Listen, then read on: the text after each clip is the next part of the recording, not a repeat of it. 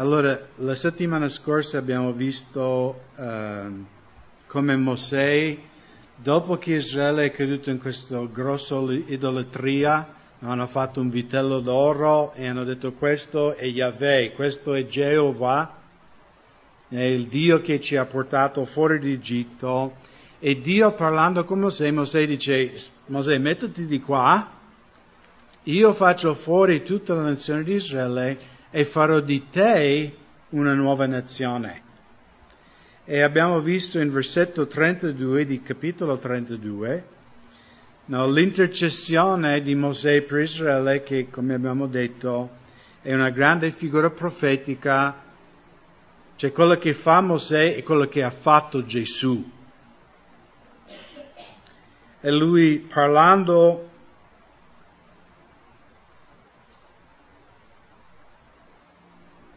in versetto 31, Mosè dunque ritornò dall'Eterno e disse: ahimè, questo popolo ha commesso un grande peccato, si è fatto un Dio d'oro. Ciò nonostante, ora ti prego, perdona il loro peccato. Se non dei, cancellami dal tuo libro che hai scritto. E di nuovo, mamma mia, che di nuovo c'è molto dibattito. Che libro era questo libro, no, nel Vecchio Testamento, perché in Apocalisse vediamo nel giudizio finale chi non era scritto nel libro dell'agnello fu gettato nelle tenebre di fuori. No, quindi non essere in quel libro è di eterna importanza. Nel Vecchio Testamento parla di vari libri, la libra di ricordanza, di remembranza, no? Dei ricordi, no, quindi non è chiaro di che libro, però anche in questo Mosè è una grande figura profetica di Gesù Cristo, perché quello che Mosè si è offerto di fare, cioè di dare se stesso in pratica, giusto? Cioè uccide me, metti la tua ira su di me, ma perdona il peccato di Israele. Quello che Mosè si è offerto di fare, Gesù ha fatto. E non so neanche se Mosè si rendeva conto di quello che stavo dicendo, cancellami dal tuo libro. E in versetto 33 il Signore rifiuta la sua offerta. Dice: l'Eterno rispose a Mosè: colui che ha peccato contro di me, quello cancellò dal mio libro. E di nuovo era un grande gesto da parte di Mosè, ma Mosè era un uomo peccatore come ognuno di noi, e quindi lui non era degno di offrirsi al posto di Israele. Cioè lui non poteva fare questo gesto, c'era solo uno, ed era il nostro Signore Gesù Cristo. Come abbiamo già visto, Mosè è una grande figura, il Salvatore di Israele, l'intercessore, no, fra Dio e il popolo di Israele.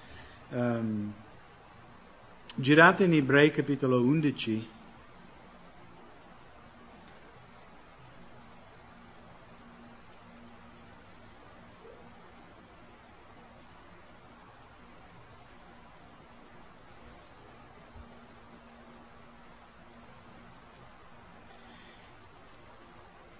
In Ebrei 11, versetto 24 e 25, questo è il famoso capitolo della fede, no? Abramo per fede, e qui parla di Mosè. Per fede Mosè, divenuto adulto, rifiutò di essere chiamato figlio della figlia di Faraone, scegliendo piuttosto di essere maltrattato col popolo di Dio che di godere per breve tempo il piacere del peccato, stimando il vituperio di Cristo ricchezza maggiore dei tesori di Egitto, perché aveva lo sguardo rivolto alla ricompensa. Quindi anche questo, quello che Mosè ha fatto, perché Mosè come ognuno di noi, e credo che ognuno di noi in questo cammino cristiano, magari il diavolo, come ha fatto anche con Gesù, ci ha offerto, no? Se tu mi adori, io ti do questo. Ti do la promozione al lavoro, ti darò popolarità, ti darò ricchezza, fama, eccetera, eccetera, eccetera. E in quel momento noi credenti dobbiamo decidere. Voglio identificarmi con Gesù perché c'è vituperio in questa vita per chi si identifica a Gesù Cristo. Ok? Questo è ci promesso. Gesù ha dichiarato, no? Gli uomini diranno ogni maniera di maldicenza a voi a causa mia. Ok? Se gli uomini non ci maledicono, vuol dire che noi non siamo veri seguaci di Gesù Cristo. Ok? Se il mondo dice, oh, lui è bravo, crede che bla bla bla bla bla, ha autostimato, lui è il massimo, vuol dire che non sto seguendo bene Gesù. Perché la promessa per veri credenti è che voi avrete vituperio in questa vita. Non avrete gloria. Ma qui l'autore di Ebrei ci fa capire che Mosè, anche nel Vecchio Testamento, lui aveva per fede gli occhi verso la città celeste. Perché chi si identifica con Cristo su questa terra sarà identificato con Cristo anche nella vita futura. Chi respinge, io non voglio essere identificato con Gesù su questa terra. Cosa ha detto Gesù? Se voi mi rinnegate davanti agli uomini, io vi rinnegherò davanti ai santi angeli. Quindi se noi rinneghiamo Gesù, se noi dice no, io non voglio identificarmi con Gesù, allora anche in cielo dice io non mi identifico neanche con te. Bisogna badare bene. Ma Mosè, perché quello che ha fatto Mosè è una figura di Gesù Cristo, ma in modo molto minore. Perché Mosè cosa ha rinnegato? Cioè cosa ha rifiutato? Abbiamo letto, no? La ricchezza di Egitto, no? La gloria di Egitto. Lui ha rinunciato per identificarsi col popolo di Dio. Ma Gesù cosa ha rinunciato? La gloria del paradiso, la gloria di Dio, cioè un luogo perfetto, un luogo di gioie infinite, di cose che noi non possiamo neanche immaginare. Ma Gesù ha lasciato quello per venire qui a vivere sulla terra con noi. E anche in Atti capitolo 7,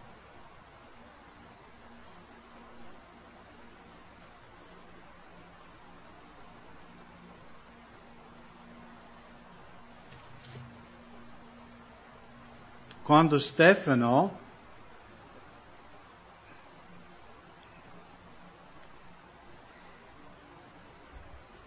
sta per essere lapidato dai religiosi lì a Gerusalemme, e lui racconta un po' la storia di Israele lì alla folla in quel momento, e in versetto 22 lui parla di Mosè anche.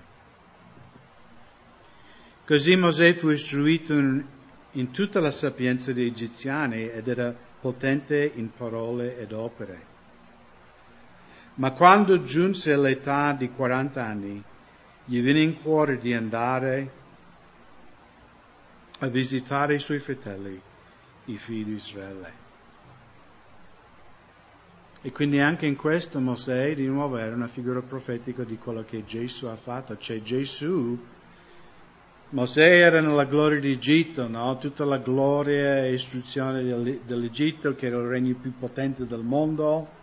Se volessimo paragonarlo oggi, no? Sarebbe tipo Mosè era il figlio di Barack Obama, o era un potente, no? Nel White House, tutta la ricchezza, la gloria, il potere. Però lui aveva un cuore di andare a visitare i suoi fratelli che erano nella sofferenza. Ricordate cosa Dio disse a Mosè quando Dio ha mandato Mosè a liberarlo? Dice, io ho visto l'oppressione dei figli di Israele e ho pietà di loro. Quindi quanto di più Gesù ha lasciato la gloria del cielo per venire a visitarci, no? Di vedere le nostre condizioni, di liberarci dalla schiavitù. Gli israeliti avevano schiavitù temporanea, umana, invece noi in quale schiavitù eravamo noi prima di conoscere Gesù? Esatto, la schiavitù di Satana, la schiavitù del peccato. Cioè loro pendevano una vita brutta lì in Egitto, ma pendeva sulla nostra testa un giudizio eterno, la separazione eterna da Dio. E quindi anche in capitolo 33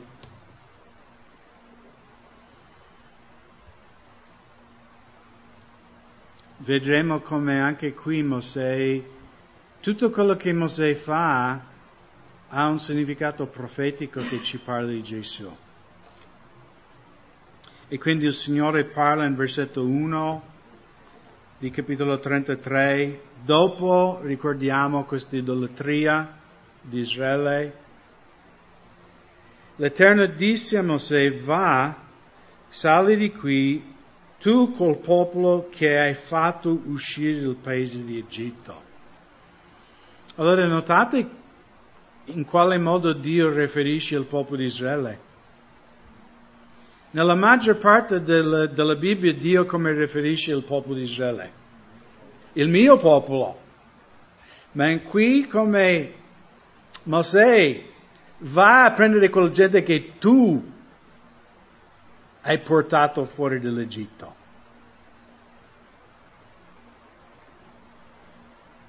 Verso il paese promessi con giuramento ad Abramo, Isacco e Giacobbe, dicendo: io lo darò alla tua discendenza. Quindi il Signore,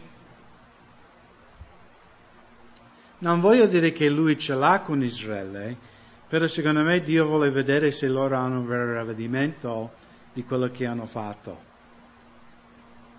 Il Signore in nessun modo si sta identificando col popolo di Israele. Cioè tu prendi quel popolo che tu hai portato fuori Egitto, porta nella terra promessa che io ho promesso a Abramo, Isacco e Giacobbe. Quelli erano uomini che hanno creduto in me. Cioè anche qui Dio sta dando un dono di grazia al popolo di Israele. Dice: voi entrerete non in meriti vostri, ma in merito a coloro che hanno creduto in me. Poi in versetto 2: io manderò un angelo davanti a te e scaccerò i Cananei, gli Amorei, i Tei, i Perisei, i Ivei e i Gebusei.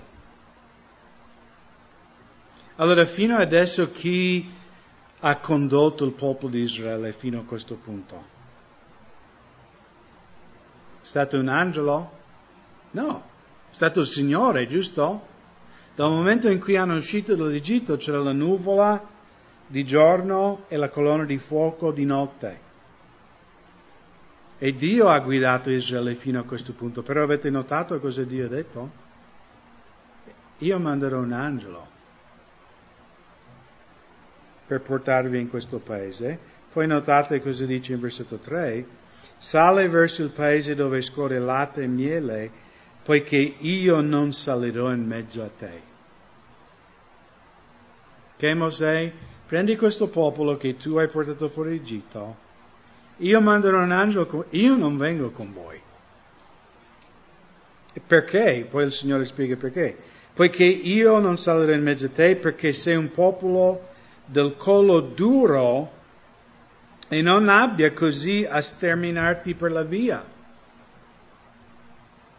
Perché Dio è un Dio santo, dice: se io vengo in mezzo a voi, in ogni probabilità non arriverete, perché vi giudicherò. E di nuovo anche qui in capitolo 33 vedremo l'intercessione di Mosè per il popolo di Israele, che di nuovo è una figura di Gesù Cristo. Quando il popolo udì queste funeste parole, fece cordoglio e nessuno si mise i propri ornamenti.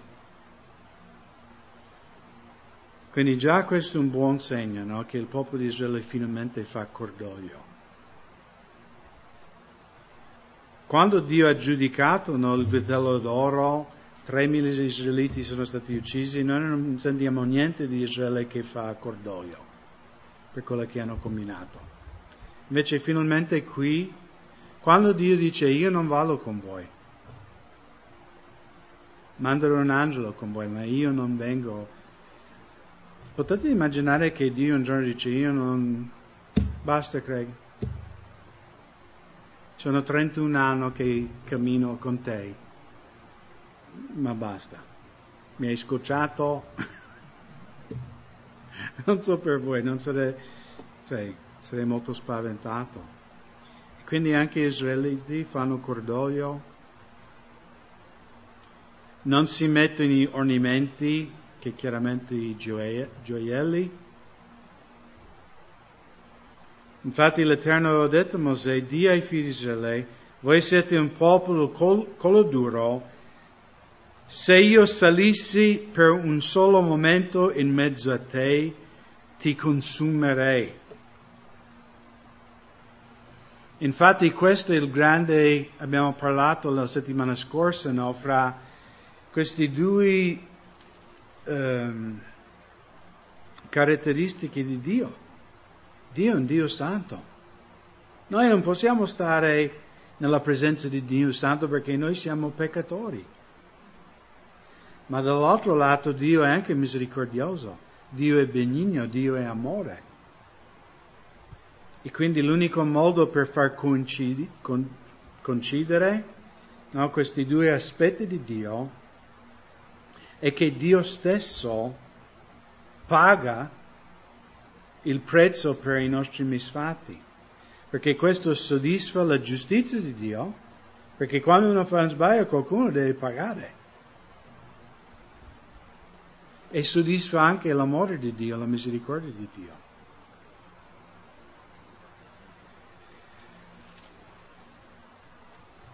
E perciò Dio dice, se io salgo in mezzo a voi non vi conviene, perché sono un Dio santo, voi. E di nuovo anche qui la figura di Mosè è una figura profetica di Gesù Cristo. Perché anche noi, fratelli, dove saremo questa sera senza il sangue di Cristo?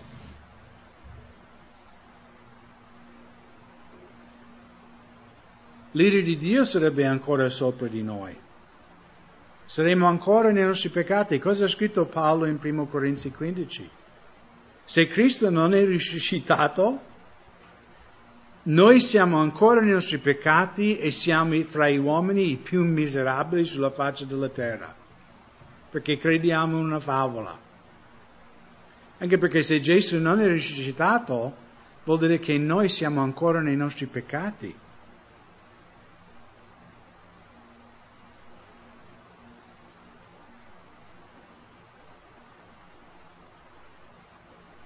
Quindi il Signore dice, se io salissi per un solo momento in mezzo a te, ti consumerei.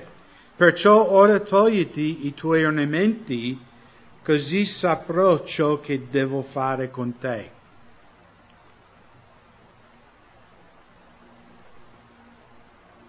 Allora, noi sappiamo già la fine di questa storia, che il Signore avrà misericordia su di loro, però, di nuovo, mettiamoci nei panni degli israeliti. Gino, vediamo, no? Maria, se il Signore dice, vediamo, devo vedere ancora cosa faccio con te.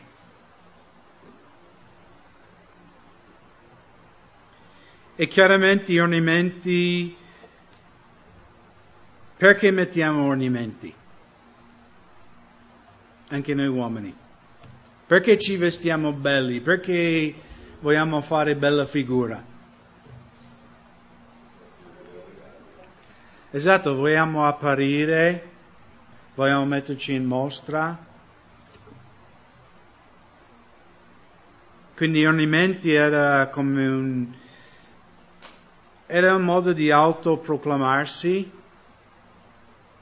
Invece questo non era un momento di autoproclamarsi, era un momento di umiliarsi, di pentirsi. E di nuovo Dio non è contro i ricchi in Israele. Ok? ma qui è più la condizione del cuore, no? Gli ornamenti erano un'espressione del cuore. No, perché noi quando c'è, anche nella nostra cultura occidentale, quando c'è un funerale, nessuno mette la camicia dell'Hawaii, no? Si veste in modo sobrio, no? Sobrio. Perché? Perché non è un momento di festa, è un momento di tristezza. E anche Dio dice, questo non è un momento di abbellirvi, questo è un momento di pentirvi. Girate in 1 Pietro,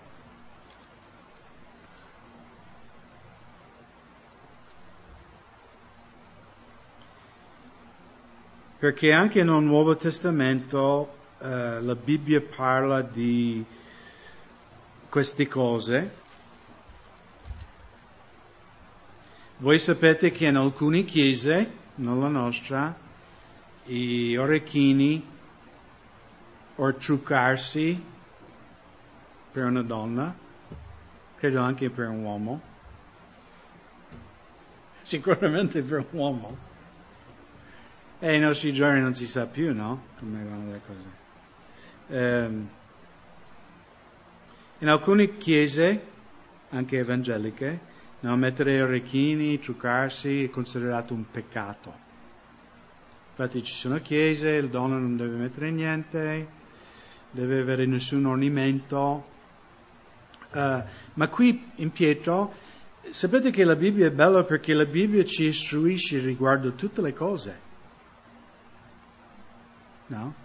Ci sono alcune chiese, tutto vietato, tutto, cioè la santità è una cosa esterna, altre chiese tutto è gradito, tutto è lecito. E qui in 1 Pietro, l'Apostolo Pietro ci dà proprio un insegnamento su queste cose in versetto 1 di capitolo 3. Similmente voi, mogli, siate sottomessi ai vostri mariti, affinché anche se alcuni non obbediscono alla parola, siano guadagnati senza parola dalla condotta della loro moglie. La Chiesa era nuova a quei tempi, quindi molte sorelle che si erano convertite a Gesù avevano mariti pagani, ma è lo stesso anche oggi, no? Qualche donna si converte al Signore, suo marito non è credente ancora.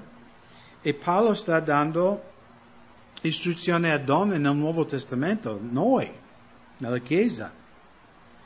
E dice, voi donne dovete ubbidire, cioè dovete vincere o evangelizzare i vostri mariti senza parole, no? Ma dalla vostra condotta. Perché tutti noi sappiamo che i nostri familiari non è tanto quello che noi predichiamo, ma è come noi razzoliamo, tutti voi galline. Perché la famiglia, no? Tu puoi andare sulla strada a parlare con gli strani, Gesù, magari loro ti ascoltano, si convertono anche. Ma la nostra famiglia deve vedere. Ok, parli di Gesù ha cambiato la tua vita, che adesso vediamo se Gesù ha cambiato la tua vita. E lui continua qui in versetto 2, quando vedranno la vostra casta condotta accompagnata da timore. Quindi di nuovo parla non di vedere cose esteriori, ma condotta, modo in cui tu vivi. Il vostro ornamento non sia quello esteriore, intrecciare i capelli, portare gioielli di oro e indossare belle vesti, ma l'essere nascosto nel cuore con un'incorrotta purezza di uno spirito mansueto e pacifico, che è di grande valore davanti a Dio. Così infatti si adornavano una volta le sante donne che speravano in Dio stando sottomessi ai loro mariti, come Sara che ubbidiva ad Abramo, chiamandolo Signore. Ed essa voi siete divenute figlie se fate il bene e non vi lasciate prendere da alcun spavento.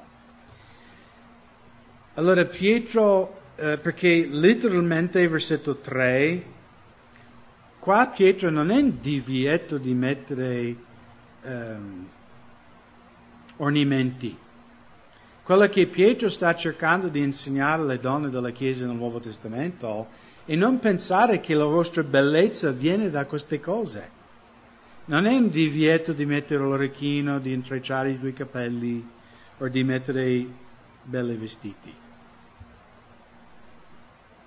Questo è il sbaglio di alcune comunità, no? Siamo salvati di grazia, ma siamo santificati per le opere. Questo Paolo dice in Galati non è una buona notizia. Ma di nuovo Dio guarda il cuore. E vedremo anche qui in Esodo 33 che è la presenza di Dio e la condotta di Mosè che fa capire agli israeliti che tipo di uomo è. Forse più delle parole. Loro vedono la manifestazione della potenza di Dio nella vita di Mosè e la Bibbia dice che gli israeliti adorano il Signore. E secondo me anche, non solo nel Veneto, ma in tutto il mondo, la gente vuole vedere una realtà. Voi parlate di questo Gesù che fa miracoli, questo Gesù che è risuscitato. Vediamo, no? Nella tua vita, cosa ha fatto questo Gesù. Quindi gli israeliti di nuovo fanno pentimento, fanno lutto, si tolgono gli ornamenti e in versetto 7 leggiamo il versetto 6: così i figli di Israele si spogliarono dei loro ornamenti dalla partenza del monte in Oreb in poi. Quindi Mosè prese la tenda e la piantò fuori dall'accampamento, lontano dall'accampamento, e la chiamò la tenda di convegno. Chiunque cercava l'Eterno usciva verso la tenda di convegno che era fuori dall'accampamento. Allora questa tenda non è il tabernacolo, perché il tabernacolo non è ancora costruito. No, quello che abbiamo studiato prima era Dio che comunicava l'istruzione come veniva fatto il tabernacolo.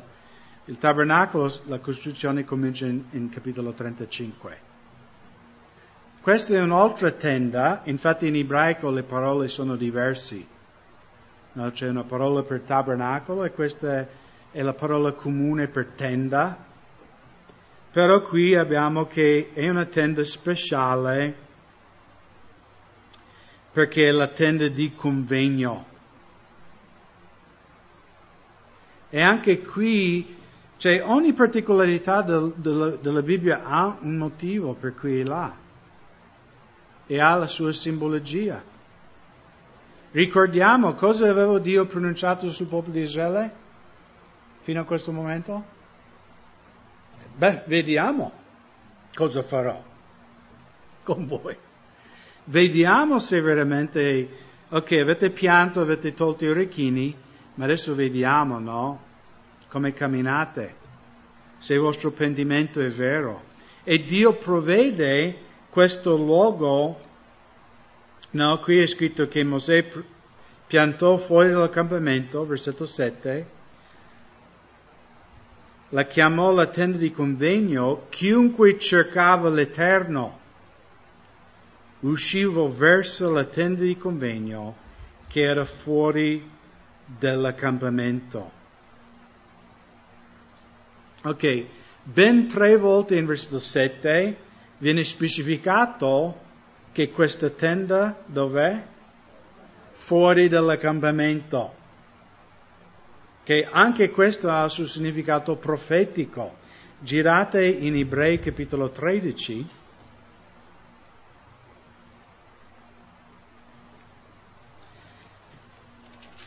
perché questo fuori dall'accampamento ci parla profeticamente di qualcosa che Gesù farà nel futuro.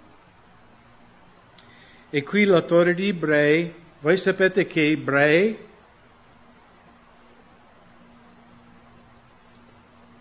è la piena rivelazione del libro di Esodo, è il commentario sul libro di Esodo. Ebrei ci spiega tutta la simbologia dell'Esodo, ok?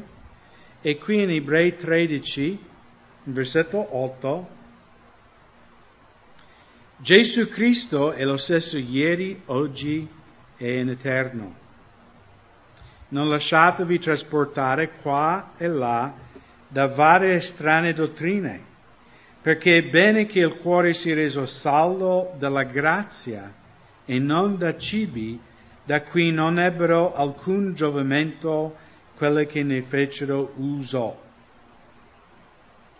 Noi abbiamo un altare del quale non hanno diritto di mangiare quelli che servivano al tabernacolo. Chi erano quelli che servivano al tabernacolo? I Leviti, giusto? Erano i suoi figli. Fra gli israeliti loro erano chi? Erano persone così. Erano i più privilegiati, giusto? Solo loro potevano entrare oltre l'altare di bronzo, solo loro potevano entrare nel luogo santo. Il sommo sacerdote, che in esso era Aarone, solo lui e solo una volta all'anno poteva entrare nel luogo santissimo. E qui Paolo, quasi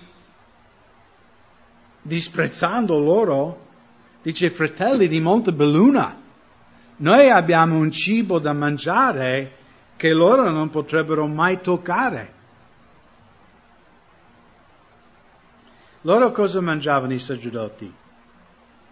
Dentro il luogo santo. Mangiavano la pane della presentazione, giusto?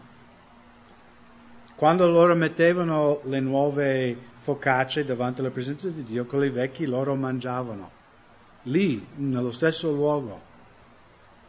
Solo a loro era permesso di mangiare questo pane santo, che anche quel pane raffigurava il sacrificio di Cristo. Ma Paolo qui, che io credo è l'autore di Ebrei, dice: noi abbiamo un cibo, noi credenti nel Nuovo Testamento abbiamo un cibo molto, molto meglio di quello che loro mangiavano. E poi in versetto 11, infatti i corpi di animale, il cui sangue è portato dal sommo sacerdote nel santuario per il peccato, sono bruciati fuori dall'accampamento. Quindi questi sacrifici venivano scannati, fatti a pezzi dai sacerdoti lì all'altare di bronzo, e la pelle, i intestini, le ossa, poi tutto quello che non veniva consumato dal fuoco veniva portato fuori dall'accampamento e veniva bruciato. Ok?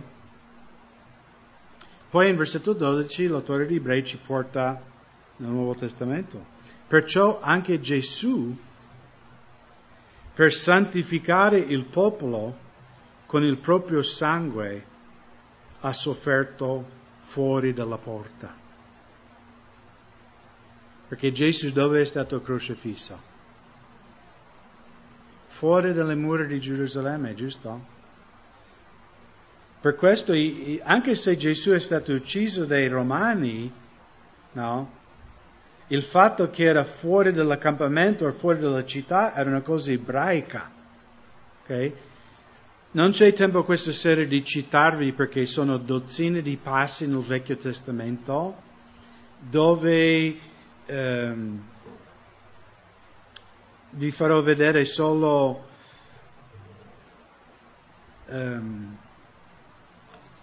uno in Levitico 24. Tenete un dito lì in Ebrei 13 perché torneremo.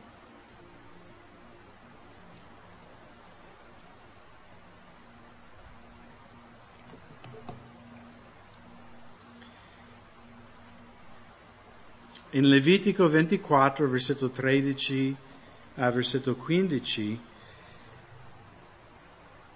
e l'Eterno parlò a Mosè dicendo: porta quel bestemmiatore fuori dall'accampamento, tutti quelli che hanno udito posano le mani sul suo capo e tutta l'assemblea lo lapidi. Parla quindi ai figli di Israele e di loro: chiunque maledice il suo Dio porterà la pena del suo peccato. E chi bestemmia il nome dell'Eterno sarà certamente messo a morte. Tutta l'assemblea certamente lo lapiderà, straniero o nativo del paese, quando bestemmia il nome dell'Eterno sarà messo a morte. Oi, oi, oi, quanti veneti sarebbero sopravvissuti a questa legge?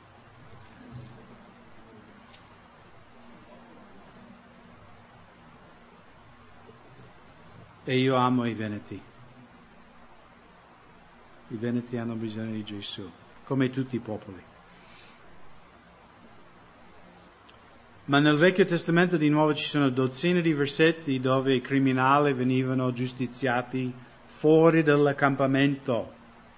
Anche i numeri, i leprosi o qualcuno che era giudicato impuro doveva restare fuori dall'accampamento finché il sacerdote giudicava che erano purificati dalla lepra o dalla loro impurità. Di nuovo tutti i sacrifici venivano bruciati fuori dall'accampamento. Allora, tornando in Ebrei capitolo 13, l'autore di Ebrei dice che Gesù è stato ucciso fuori dal muro di Gerusalemme perché lui è stato giudicato come un criminale nel Vecchio Testamento. No, cioè, non dico io questo, no? Però per loro erano persone infame, no? Fra due ladri erano infame che venivano messi su una croce. E quindi dovevano morire fuori dall'accampamento.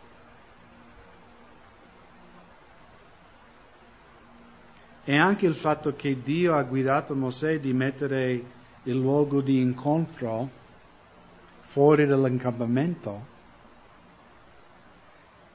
Perché anche oggi gli uomini dove incontrano Dio? Nel Tempio a Gerusalemme? A Mecca? Dove gli uomini incontrano il Signore?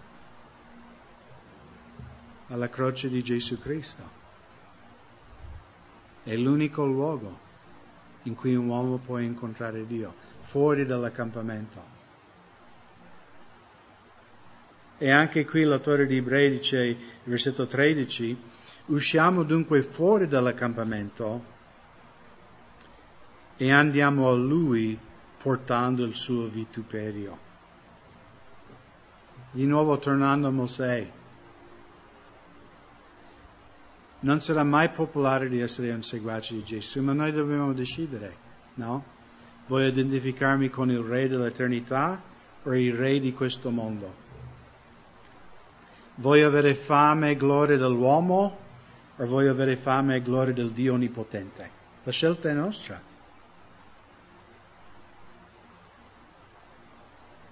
E anche oggi noi credenti siamo chiamati di identificarci con Gesù. E non sarà una decisione popolare. O possiamo rimanere a Gerusalemme e saremo amati da tutti gli uomini. Però magari nel giorno di giudizio Gesù ci dirà: io non ti ho mai conosciuto. Chi sei? Ah, tu sei quello che mi ha rinnegato al lavoro lì a Montebelluna. Che avevi vergogna di me.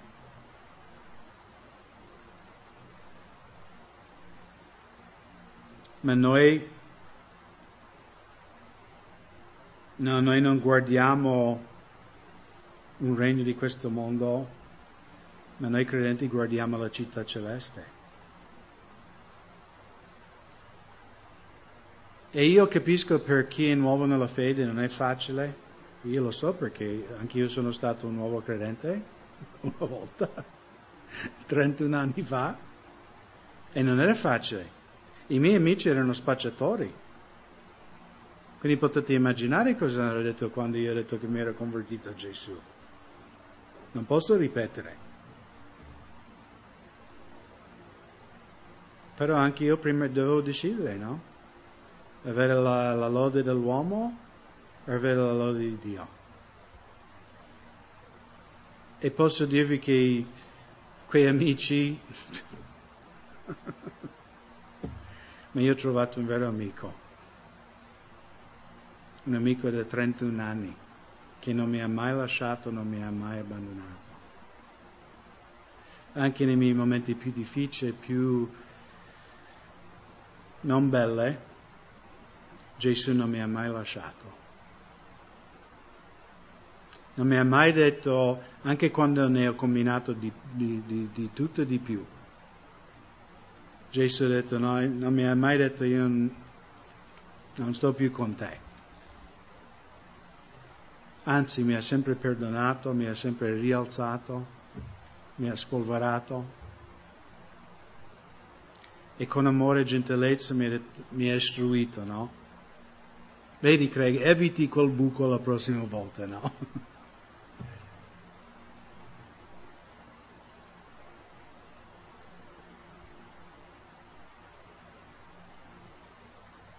E quindi, come ci esorta qui l'autore di Ebrei, usciamo fuori dall'accampamento e andiamo a Lui portando il suo vituperio. Infatti non abbiamo qua giù una città stabile, ma cerchiamo quella futura. Per mezzo di Lui dunque offriamo di continuo a Dio un sacrificio di lode, cioè il frutto di labbra che confessano il suo nome. E di nuovo volevo, chi è nuovo nella fede, di nuovo io capisco, non è facile con i colleghi, familiari, però più che cammini col Signore più facile diventerà. Quando arriverà la mia età, il tempo di cammino, mi infischio di quello che dicono i uomini di me. Perché io so in chi ho creduto. Sono loro i fessi che prendono in giro chi serve Gesù Cristo. No, io so.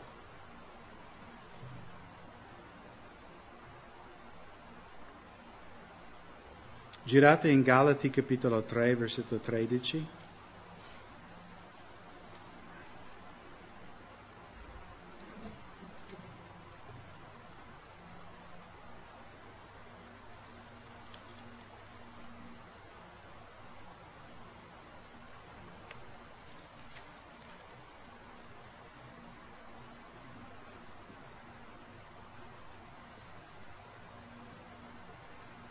Cristo ci ha riscattato dalla maledizione della legge, essendo diventato maledizione per noi, perché sta scritto, maledetto chiunque è appeso al legno.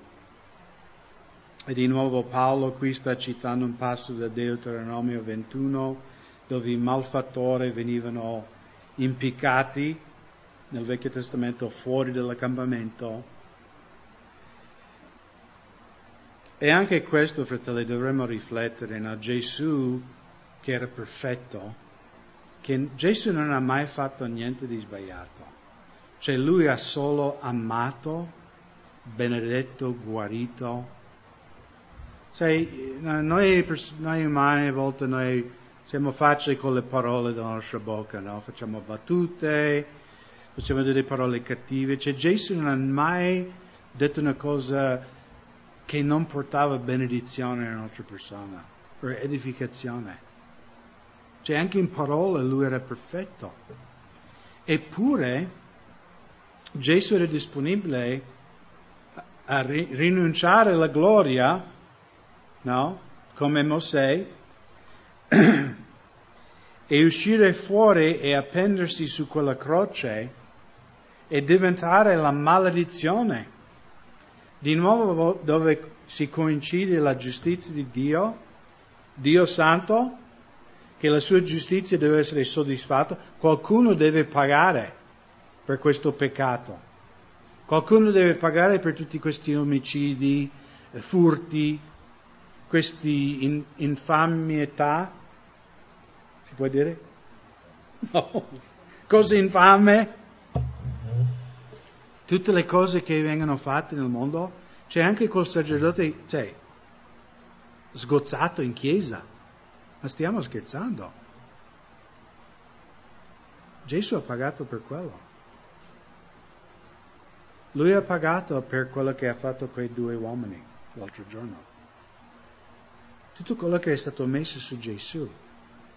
E lui è stato giudicato da Dio Padre per me e per te. Quindi dovremmo noi vergognarci di lui? Cavolo. Lui deve vergognarsi di me. Di questo sono sicuro. Eppure vedremo alla fine dello studio, che non solo Gesù non si vergogna di identificarsi con noi, ma addirittura Lui ci chiama i Suoi amici.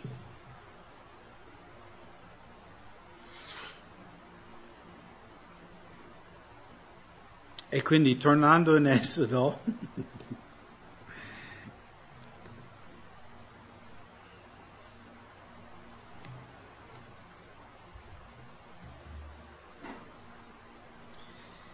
versetto 8, quando Mosè usciva per recarsi alla tenda, tutto il popolo si alzava e ognuno se ne stava ritto all'ingresso della propria tenda e seguiva con lo sguardo Mosè finché egli fosse entrato nella tenda.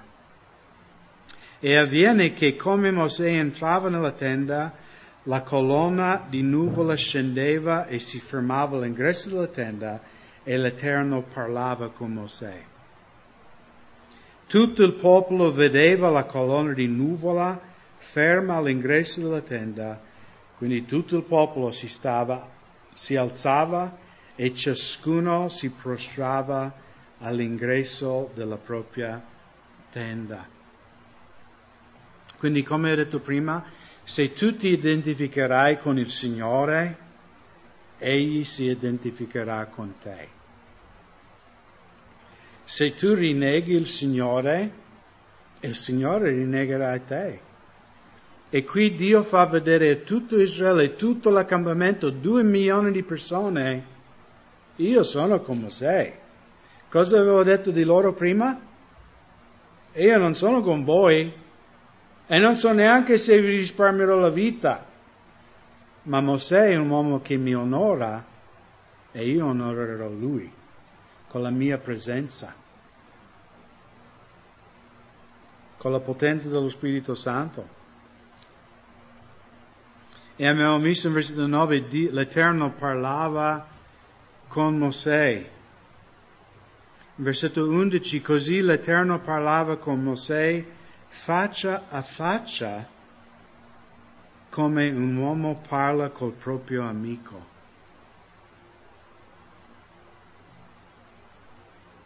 Poi Mosè tornava all'accampamento, ma Giosuè, figlio di Nun, suo giovane ministro, non si allontanava da dentro la tenda. Questa è la terza volta in cui il libro di Esodo parla di questo pilastro, questa nuvola di giorno, colonna di fuoco di notte. La prima volta è in Esodo 13:21, dove il Signore parla a Mosè e figlio Israele e dice: io vi guiderò per la giusta via. Ok? La prima volta che si parla di questo pilastro, no? La seconda volta che si parla del pilastro è in Esodo 14:19, quando la Bibbia dice che il pilastro si metteva fra gli egiziani e fra il popolo di Israele. Questa è la terza volta in cui la Bibbia parla di questa nuvola, questa colonna di nuvola. E qui vediamo che questa nuvola è un simbolo di comunione, che Mosè parla con il Signore. La prima volta la colonna guida il popolo di Israele, la seconda volta la colonna protegge, perché Faraone e il suo esercito vogliono uccidere gli israeliti, ma Dio mette la colonna in mezzo per tenerli, lontano dal popolo di Dio. E la terza volta che Dio si identifica con questa manifestazione, egli ha comunione con il suo servo Mosè. È bellissimo perché voi sapete che la colonna di nuvole, ne abbiamo parlato, è una figura di cosa rappresenta nel Nuovo Testamento? Allora, chi ci guida? Esatto, lo Spirito Santo. Girate in Giovanni 16.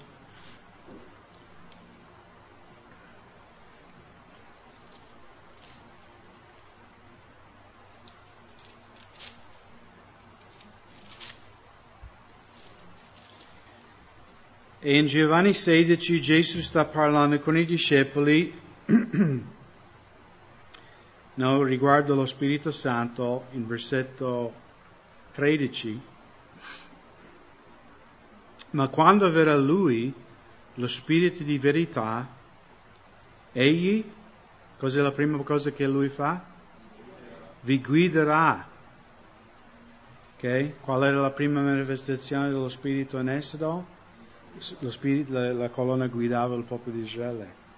Qual è la seconda cosa che ha fatto la colonna? Proteggere Israele. In cosa ci guiderà?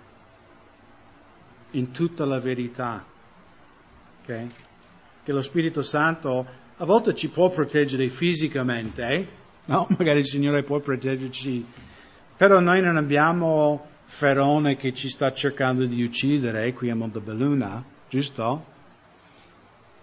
Nostro nemico chi è? Chi vuole ucciderci? Satana e i suoi demoni. E come uccide Satana il credente? Esatto, con la menzogna. Quindi lo Spirito guida in ogni verità, quindi ogni verità è quello che protegge il credente. Perché quando abbiamo la parola di Dio e dimora copiosamente in noi, la Bibbia dice che noi porteremo molto frutto per la gloria di Dio. No, mettiamo tutta l'armatura di Dio, la spada dello Spirito, che è la parola di Dio.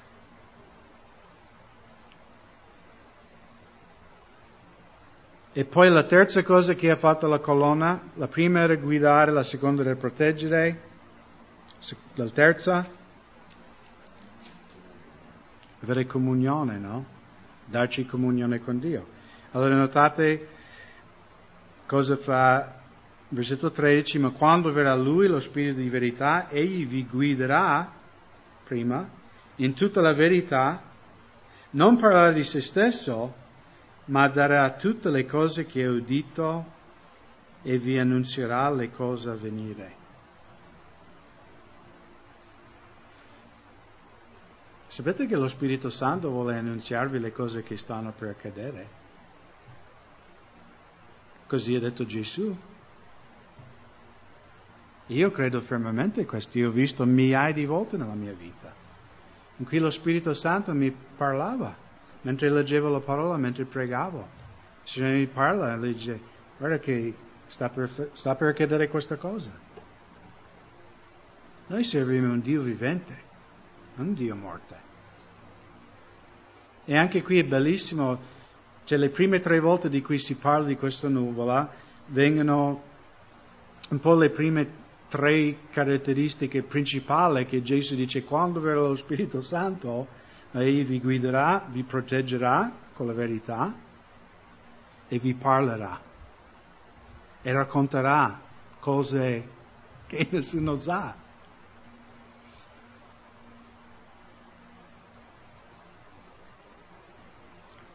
Tenete un dito qui in Giovanni 15,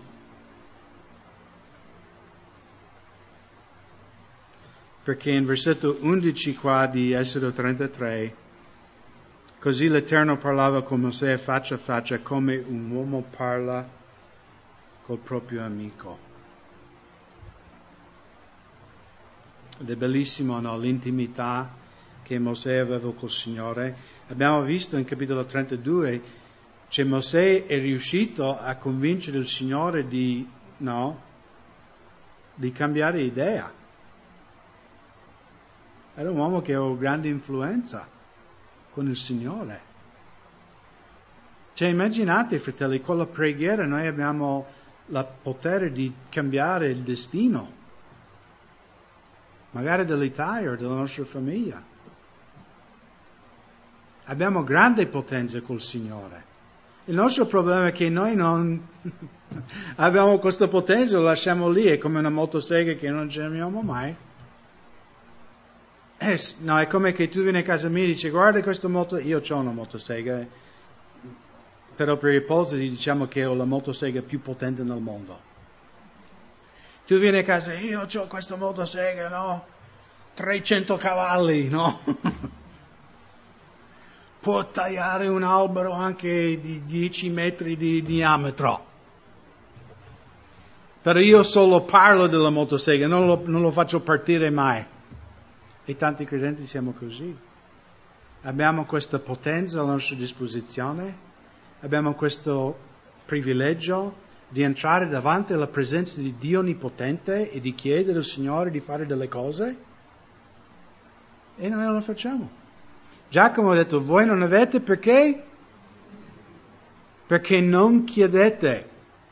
È difficile chiedere. No, perché non lo facciamo? Perché magari ci lasciamo convincere di un altro che non sta con noi. Ma è bello qui che descrivere il rapporto che Mosè aveva con Dio, che Mosè parlava con il Signore, un uomo parlava col creatore dell'universo come un uomo parla col suo amico. Allora, l'ultimo versetto qui in Giovanni 15, avevo detto di stare là in Giovanni.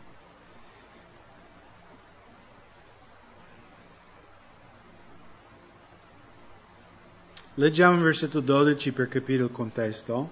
Gesù sta parlando con i suoi discepoli. Questo è il mio comandamento, che vi amiate gli uni gli altri, come io ho amato voi. Nessuno ha amore più grande di questo, dare la propria vita per i suoi amici. E chiaramente Gesù non l'ha solo bla bla bla, lui poi fra poco andrà sulla croce e dimostrare. Voi siete i miei amici se fate le cose che io vi comando. Io non vi chiamo più servi, perché il servo non sa ciò che fa il suo Signore. Ma io vi ho chiamato amici, perché vi ho fatto conoscere tutte le cose che ho udito del Padre mio. Wow! Sapete, siete amici di Dio? Anche questo è troppo generale. Singolarmente tu sei un amico di Gesù. Gesù ti chiama amico o amica. Siete contenti? A me mi sbalordisce questo fatto. Che Gesù anche ci porta fuori. Cioè, voi dove lavorate? Se il padrone di lavoro fa qualcosa, non so, poi magari un piccolo impresa hai tu questa confidenza, ma puoi mettere in dubbio quello che fa il padrone? Difficile. Ma perché? E lui come ti guarderà? Ma vai a fare i fatti tuoi, no? E io sono non ti riguardo, ti diranno subito, non ti riguardo, giusto? Tu sei un servo, sei pagato. Non puoi entrare nelle intime cose miei. Non siamo parenti. Invece Gesù ha detto, con voi non è così. Io faccio conoscere ai miei amici quello che sto facendo. Non lo so, io potrei fare una predica solo su questo versetto. Potrei stare un'ora solo su questo versetto. Io di nuovo, io sono credente da 31 anni e ancora questo versetto mi sbalordisce. Che Gesù dice, Craig, io chiamo te, tu sei mio amico.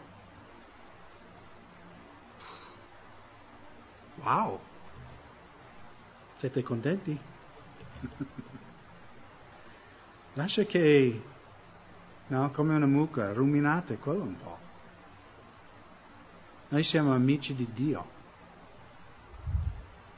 Dovremmo vergognarci di nostro amico fuori?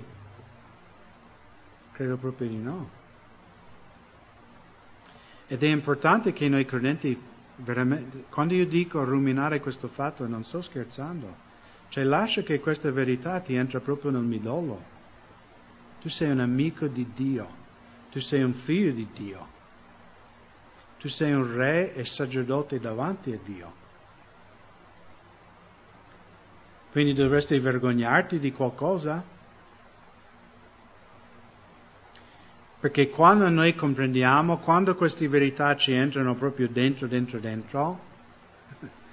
noi saremo anche felici, onorati a portare il vituperio di Cristo fuori.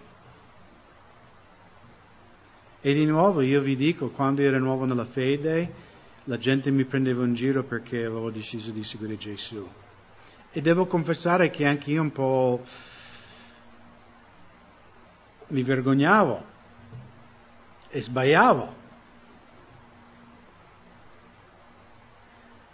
Ma adesso se uno mi prende in giro perché seguo Gesù, io provo pietà per quelle persone. È cambiato qualcosa? Cioè io sono cambiato in 31 anni?